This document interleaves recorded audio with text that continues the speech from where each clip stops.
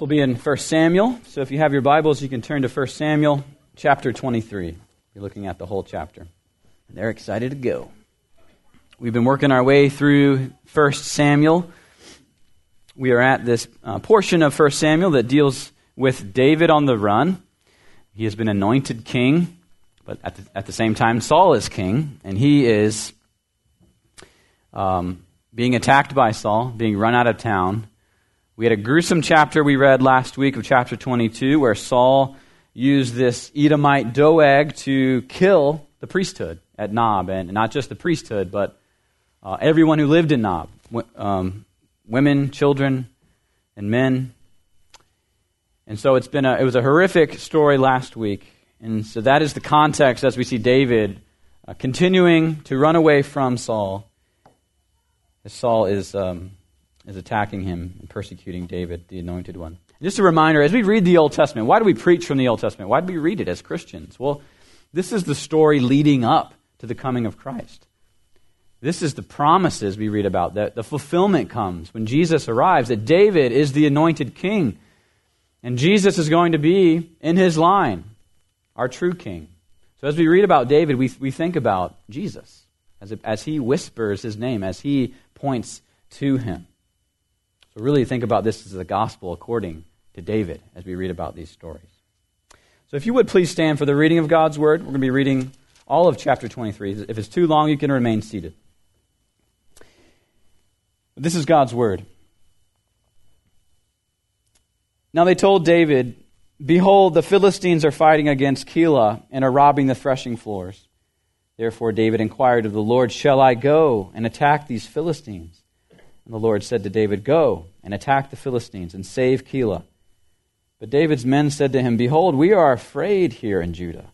How much more then if we go to Keilah against the armies of the Philistines?" Then David inquired of the Lord again, and the Lord answered him, "Arise, go down to Keilah, for I will give the Philistines into your hand." And David and his men went to Keilah and fought with the Philistines and brought away their livestock and struck them with a great blow. So David saved the inhabitants of Keilah. When Abiathar, the son of Ahimelech, had fled to David to Keilah, he had come down with an ephod in his hand. Now it was told Saul that David had come to Keilah, and Saul said, "God has given him into my hand, for he has shut himself in by entering a town that has gates and bars." And Saul summoned all the people to war to go down to Keilah to besiege David and his men. Well, David knew that Saul was plotting harm against him, and he said to Abiathar the priest, "Bring the ephod here." And then David said, "O Lord, the God of Israel, your servant has surely heard that Saul seeks to come to Keilah to destroy the city on my account. Will the men of Keilah surrender me into his hand? Will Saul come down as your servant has heard? O Lord, the God of Israel, please tell your servant." And the Lord said, "He will come down." And then David said, "Will the men of Keilah surrender me and my men into the hand of Saul?" And the Lord said, "They will surrender you." Then David and his men, who were about 600, arose and departed from Keilah, and they went wherever they could go. And when Saul was told that David had escaped from Keilah, he gave up the expedition. And David remained in the strongholds in the wilderness, in the hill country of the wilderness of Ziph. And Saul sought him every day, but God did not give him into his hand. Well, David saw that Saul had come out to seek his life, and David was in the wilderness of Ziph at Horesh. And Jonathan, Saul's son, rose and went to David at Horesh and strengthened his hand in God. And he said to him, "Do not fear, for the hand of Saul, my father, shall not find you. You shall be king over Israel, and I shall be next to you. Saul, my father, knows this." And the two of them made a covenant before the Lord. David remained at Horesh, and Jonathan went home. And then the Ziphites went up to Saul at Gibeah, saying, "Is not David hiding among us in the strongholds at Horesh, on the hill of Hakalal, which is south of Jeshimon?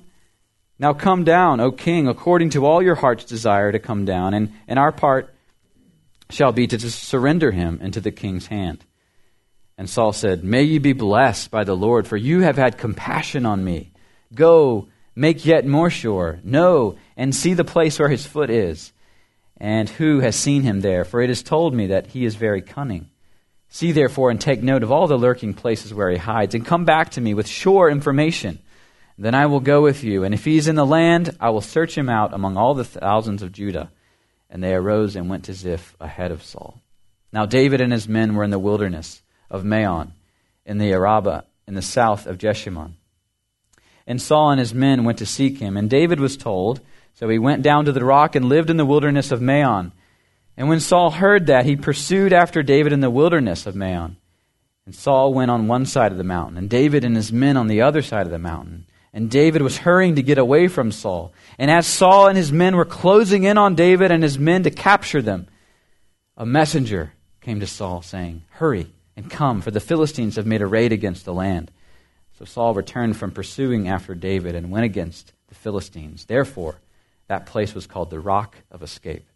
And David went up from there and lived in the strongholds of En-Gedi. This is God's word. You may be seated. Let's pray together. Dear Lord, may the words of my mouth and the meditations of our hearts together be acceptable, honoring and glorifying to you.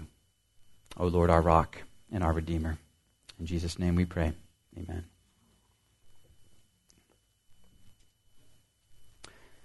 Well, as we read this chapter,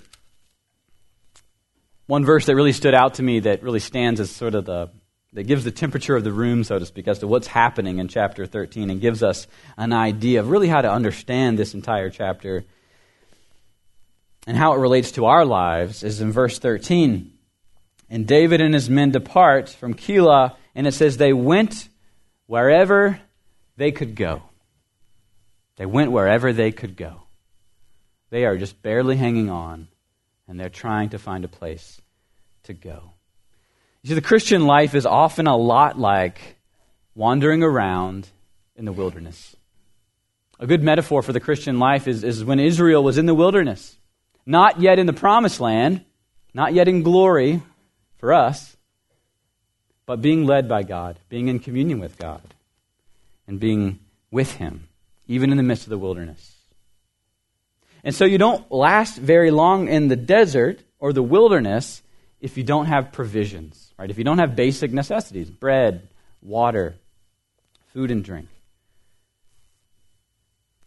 I think back in my life, and there's this memory I have when I was young. You know, there's memories in your life, and you're not quite sure how old you were, but you know you're young. And so I was a young boy with my grandfather Ralph. We all called him Ralph. And we were driving to our house, and it was one of those Virginia hot summer days. So hot that you sweat in places you didn't know you had places. Right? That's actually his line. And we got to our house, and this is the before cell phones. This is actually before you actually carried around water bottles all the time as well. So we get to the house, and it's locked. And we can't get in the house, and it's 90 plus degrees, and we're sweating, we're hot. And so what we do, as we're hanging out there waiting for my mom or my dad to show up, we go around the backyard, and we take the water hose, and we take a nice long drink out of the water hose. And some of you are like, oh, you drink out of the water hose. Remember, we didn't have any other options back then, and no cell phones. And that was some of the best water I remember drinking, because when you are thirsty, when you're truly thirsty, you will drink deeply of whatever water you can find. And that's the memory I have. I don't remember who came and what the rest of the day, how it unfolded, but I remember being with him and that memory of drinking out of the water hose and just being refreshed. And so for the believer, our provisions come in the form of promises. Our provisions come in the form of promises. The Christian lives and breathes the promises of God. Yes, we have good rules from God, and we follow them, and they're good, and we love them. But we have to live and breathe off His promises. But there's forces in the world today that are keeping us from listening to and living in the promises of God. Some describe the age we live in today as one of really marked three things that mark our age: continual consumption, ever-present anxiety, and self-focus. Those are the three main things that mark the age that we live in today. And it's ironic because with continual consumption, we have everything we need. We've got everything. All of our needs are supplied. But it doesn't make us any less anxious. We're more anxious today than we've ever been. And we're more self-focused than we've ever been. That's the wilderness that we are walking through today as Christians. And it's an unsustainable environment for faith in God, because what it teaches us is that you don't need to depend on God. You can depend on this modern world we've created for ourselves, where we can consume. And so, what promises and assurances do we have in this desolate, trying time? What can we lean on? What promises has God given us? Well, there's three things in our text that I want to pull out for you that God has given us, that He offers us. First, we need direction. You have to know where you're going. And so He's given us a priest for that. He gives David a priest. And we'll talk about what form of direction that gives us today. And secondly, we need companions. You have to have someone with you to guide you, to encourage you, to be with you. And third, you need guidance. You need God's caring plan to encourage you and to give you confidence. So in the wilderness, God offers a priest, a companion, and His providence to sustain us. First, let's look at the priest that is with David. In verses 1 through 13, we see the direction that is given to David. We see him inquire of the Lord several times when he asks, "Shall I go and attack these Philistines that are making a raid in Israel on this town called Keilah? Should I do this?" He's asking for direction. He's going to God for His word. And you see, before we jump into that aspect of this narrative, let's talk about the own wilderness we live in and where we seek direction today. Well, today we live in a time where there is no ultimate truth, or ultimate truth is not acknowledged. We live in a world where our feelings are the grounds for our beliefs. Right? Our feelings are the grounds for our beliefs. But for the Christian, our beliefs, what we know to be true, are the grounds for our feelings. They tell us how to feel. But we live in a world where it's backwards. How we feel is the standard of truth. And it's not that our feelings are to be totally dismissed, but they can't be trusted. We're not to trust our feelings, right? Because of the sin that's in our lives. And so we live in a world where it's backwards, where everything is driven by feelings. And Saul has been living this way. He's been led astray, led away from God by how he feels, how he wants to live.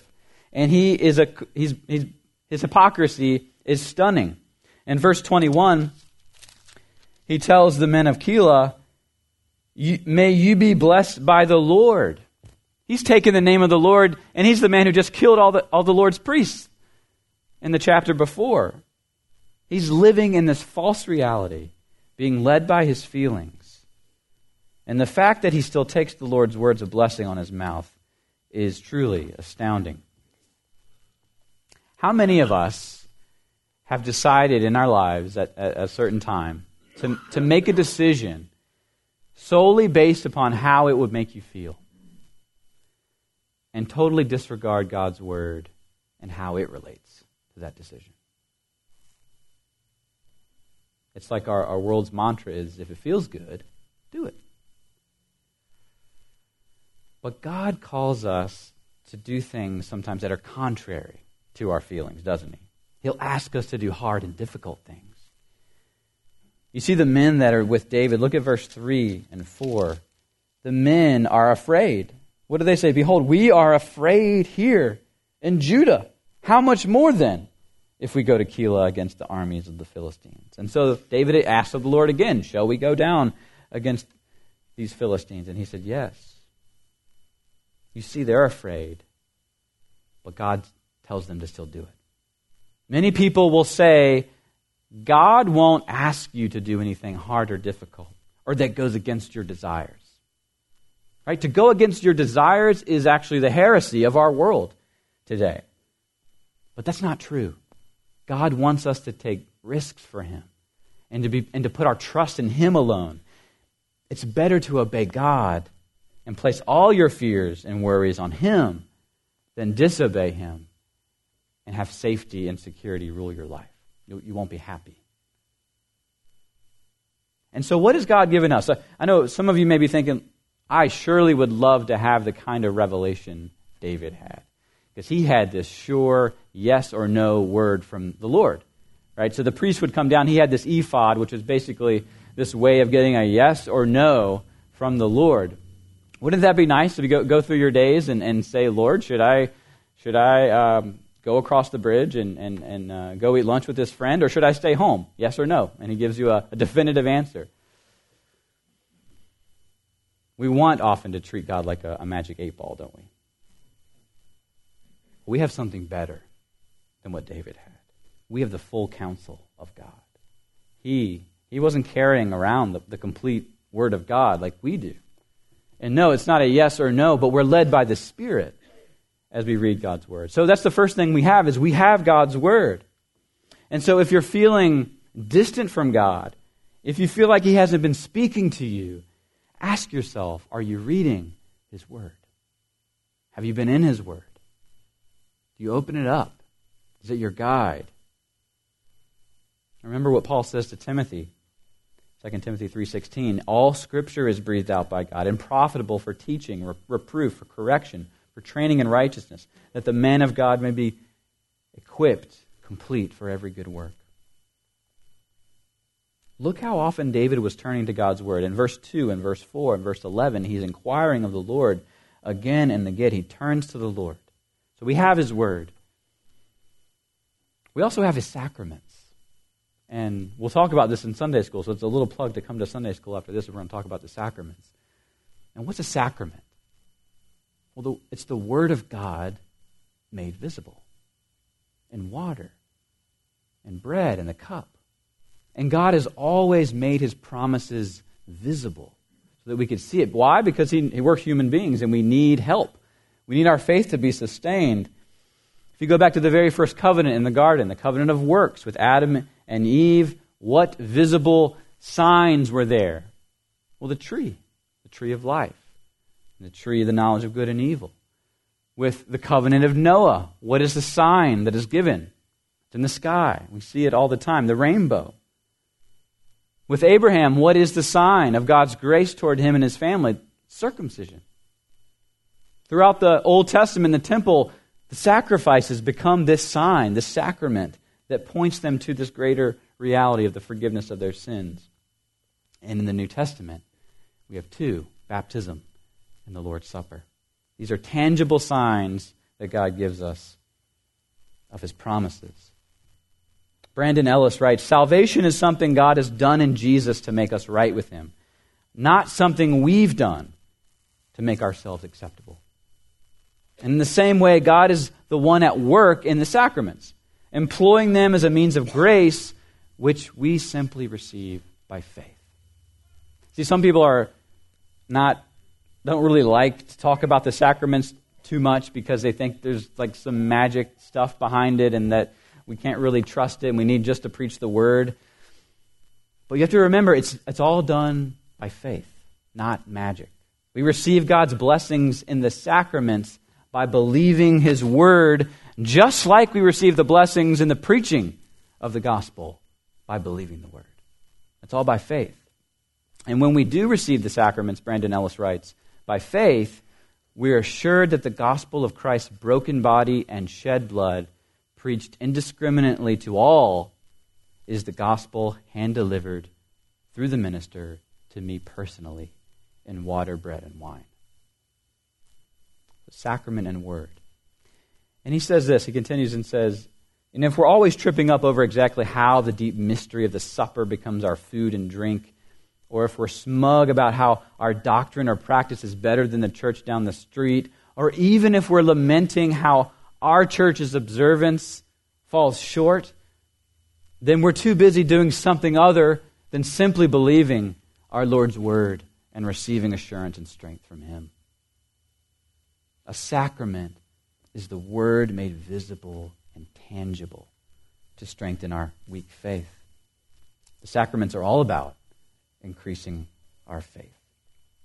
So we have Word, we have sacrament, and we have this great high priest. So David had a priest, a temporary priest, but we have the priest that all priests pointed to. I read about it in Hebrews 4 earlier in the service, where the author writes, "Since we then have a great high priest who has passed through the heavens, Jesus, the Son of God, let us hold fast our confession." We have this high priest who's unable to sympathize with our weaknesses, but one who in every respect has been tempted as we are, yet without sin. We have a perfect high priest. And what does that give us? It gives us confidence to draw near to him, to the throne of grace. And we can call out to him at any time, and he hears us. Well, that's the first thing God offers us as a priest. The second thing he offers is a companion. Look at verses 14 through 18, chapter 23.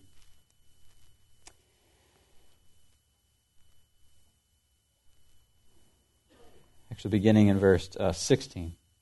"And Jonathan, Saul's son, rose and went to David at Horesh and strengthened David, strengthened his hand in God. And he said to him, 'Do not fear, for the hand of Saul my father shall not find you. You shall be king over Israel, and I shall be next to you. And Saul my father also knows this.' And the two of them made a covenant before the Lord." It's clear here that God offers us a companion. Brothers and sisters, we've seen this throughout 1 Samuel with Jonathan and David, this friendship that they have. And it's a reminder to us that we need friends. You can't do this Christian life thing on your own.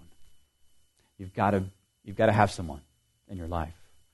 I've had people come into my life at different times in my life where we would meet every week. We pray with one another, hold each other accountable, talk about the things we need help with. You need that.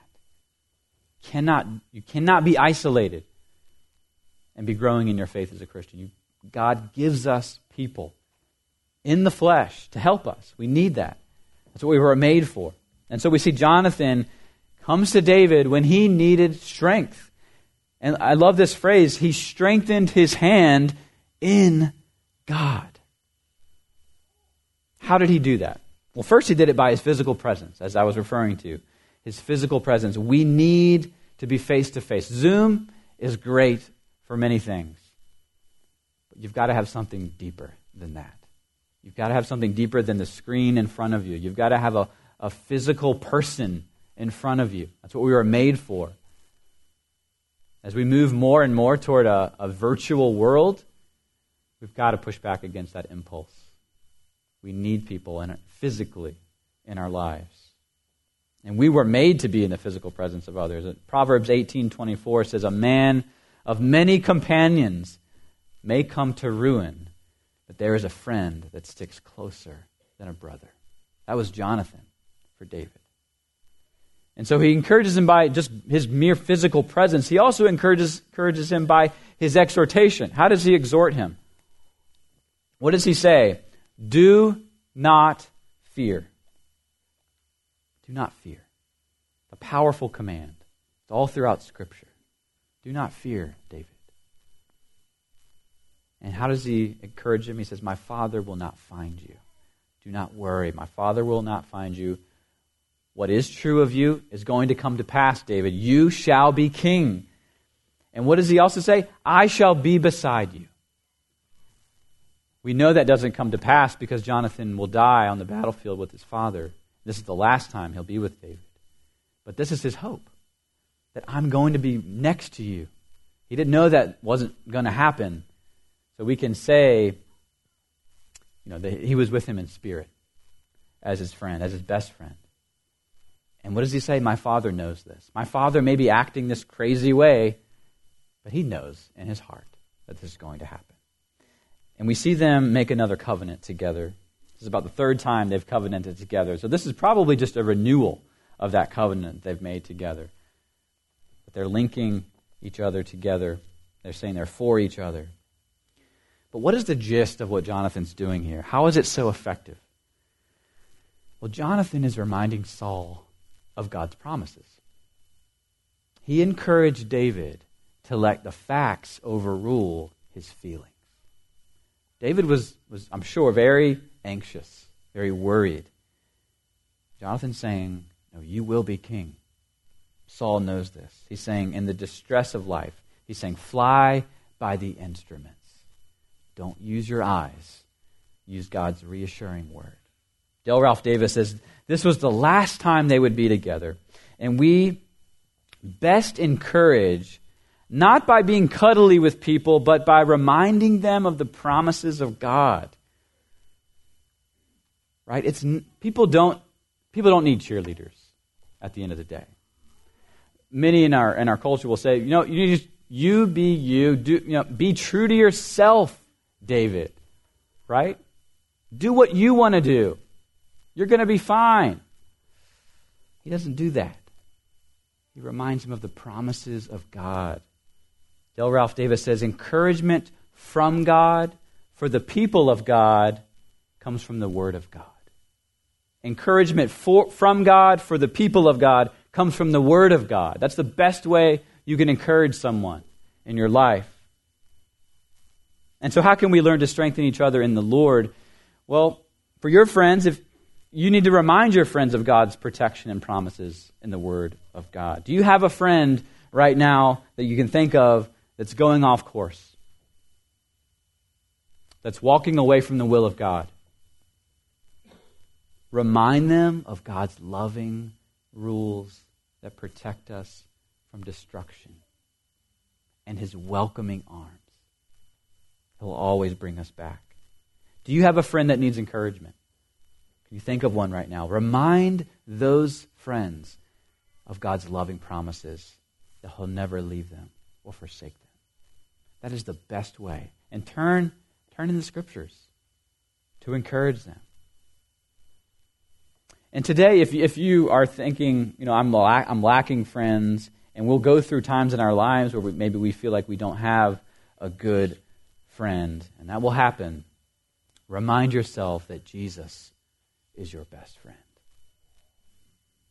especially when friends are hard to find. Jonathan Edwards, probably the greatest American theologian, he wrote many, many volumes of works, was the president of Princeton before it was Princeton, and he died of an inoculation gone wrong. And on his deathbed, as his family is gathering around him, he asked this question, now where is Jesus of Nazareth, my true and never failing friend? He was looking for his friend. That's who he wanted. Is that who you will want at the end of your life? Is that who you'll turn to? Because He'll be there. Do you know Jesus as friend? Do you know Him? The third thing that God gives us is His providence. We see His providence on display in this chapter, especially verses 27 through 29. Well, I'll turn there in a second. I was reminded I was in college in class, I think it was psychology or English, I can't remember exactly. But in the class, everyone was asked to sort of provide a statement that you like to live by, a phrase that sort of you like to live by. And I remember the most common phrase people said or gave was, everything happens for a reason. And this was across the board. And I'm sure many of these people were not Christians. But that was the common refrain. Everything happens for a reason. I think whether you're a Christian or not, we all want a form of providence, right? Whether you call it Father, who's given us providence, or the universe, right? Is direct. You hear that a lot today. Everybody wants a form of providence. And David had God's providence, God's good providence, but Saul could no longer trust in the providence of God. If you notice Saul's actions through this chapter, he is verifying and checking and double-checking for himself. Why? Because he's not trusting in God. He has no relationship with God. Look at verse 22. He's telling them to go make yet more sure. Know and see the place where his foot is, and who has seen him there. For it is told me that he's very cunning. In verse 23, come back to me with sure information. He's doing his best to track David down. not relying on the Lord anymore. And we see that he almost gets David, don't we? We see that he's getting closer and closer. Look, verse 25, and Saul and his men went to seek him, and David was told, so he went down to the rock and lived in the wilderness of Maon. And when Saul heard that, he pursued after David in the wilderness of Maon. And Saul went on one side of the mountain, and David and his men on the other side of the mountain. So he's very close at this moment. And David was hurrying to get away from Saul. But what do we read? As Saul and his men were closing in on David and his men to capture them, what happens? A messenger came to Saul. And this messenger said, hurry and come, for the Philistines have made a raid against the land. And so Saul returned from pursuing after David and went against the Philistines. When you read a messenger came to Saul, do not read that as a coincidence. Right? This is God's intervention to save David from Saul. God intervenes. John Calvin underscored the high stakes of believing or rejecting this doctrine of God's providence. He says, ignorance of providence is the ultimate of all miseries. The highest blessedness lies in the knowledge of it. You are given the highest blessing if you know God's providence in your life. As we close, I have an application for you. Paul Tripp says to do these three things at the outset. He does this at the outset of his day, and I'm going to encourage you to do it too. Pray these prayers. Lord, say this first. I'm a person in desperate need of help today. That's your first acknowledgement when you wake up in the morning. I'm in desperate need of help. Number two, Lord, won't you in your grace send your helpers my way? Send your helpers my way. And number three, Lord, please give me the humility to receive the help when it comes. Number one, I'm in desperate need. Send me your helpers. And when those helpers come, help me to receive that help. Stephen Whitmer writes, of course we can never fully know God's purposes, but that doesn't mean we shouldn't ponder them. After all, our ignorance of the bad intentions of those who hurt us doesn't stop us from endlessly speculating on their intentions, right? Isn't that true? When somebody does something bad to you, you're always speculating on why. If we're going to speculate, he says, why not speculate on God's good purposes instead? If you're stuck in traffic, speculate on God's good purposes in that moment. You're stuck on the JRB, what is God doing to bless you in that moment? You know, that hot, miserable day back when I was young and back in outside of Lynchburg, that hot day was topped off with being locked out of a house. And I don't remember thinking about all the badness of that day, difficult. I'm sure I grumbled. I'm sure I was upset. But I never realized how good the water was going to taste out of that hose. And nor did I imagine that the memory of that day with my grandfather would be this sweet memory in my mind as I ponder even now God's good providence in my life. Right? It sometimes takes years and decades to look back. We're given this truth that many of you know in Romans 8:28 that all things work together for good. Sometimes it's hard to believe that, right? All things work together for good. See, behind every valley and mountaintop, joy and in sorrow is the purpose and plan of God that is for you in Christ. As Paul says, we can rejoice in our sufferings, knowing that suffering produces endurance. Endurance produces character, and character produces hope. And hope does not put us to shame, because God's love has been poured out into our hearts through the Holy Spirit who's been given to us. So remember that. As you go through things, look for God's providential, caring hand and realize and remember that He offers us a priest, God's Word. He offers us companions in our lives, and He offers His providence, but we must choose to take it. That's why I said offers throughout this sermon today. He's offering it. We have to take it. We have to accept it. And that will be your rock. Jesus will be your rock, who in God's providence lived righteously in your place, died willingly in your place, and by faith secures our place with God. Would you pray with me? Father, we're thankful that you've not left us in the wilderness without provisions, that you didn't leave David in his wanderings. You didn't leave him hopeless. You gave him good things. You gave him your word. You gave him Jonathan. And you saved him by your providence and your care. And Father, we have much to look at in our lives that we don't sometimes. So would you help us to do that? Turn our eyes, turn our hearts, most importantly, to the cross, where we were given salvation through the death and resurrection of our Lord Jesus Christ, and who intercedes for us even now at your right hand. We thank you in Jesus' name. Amen.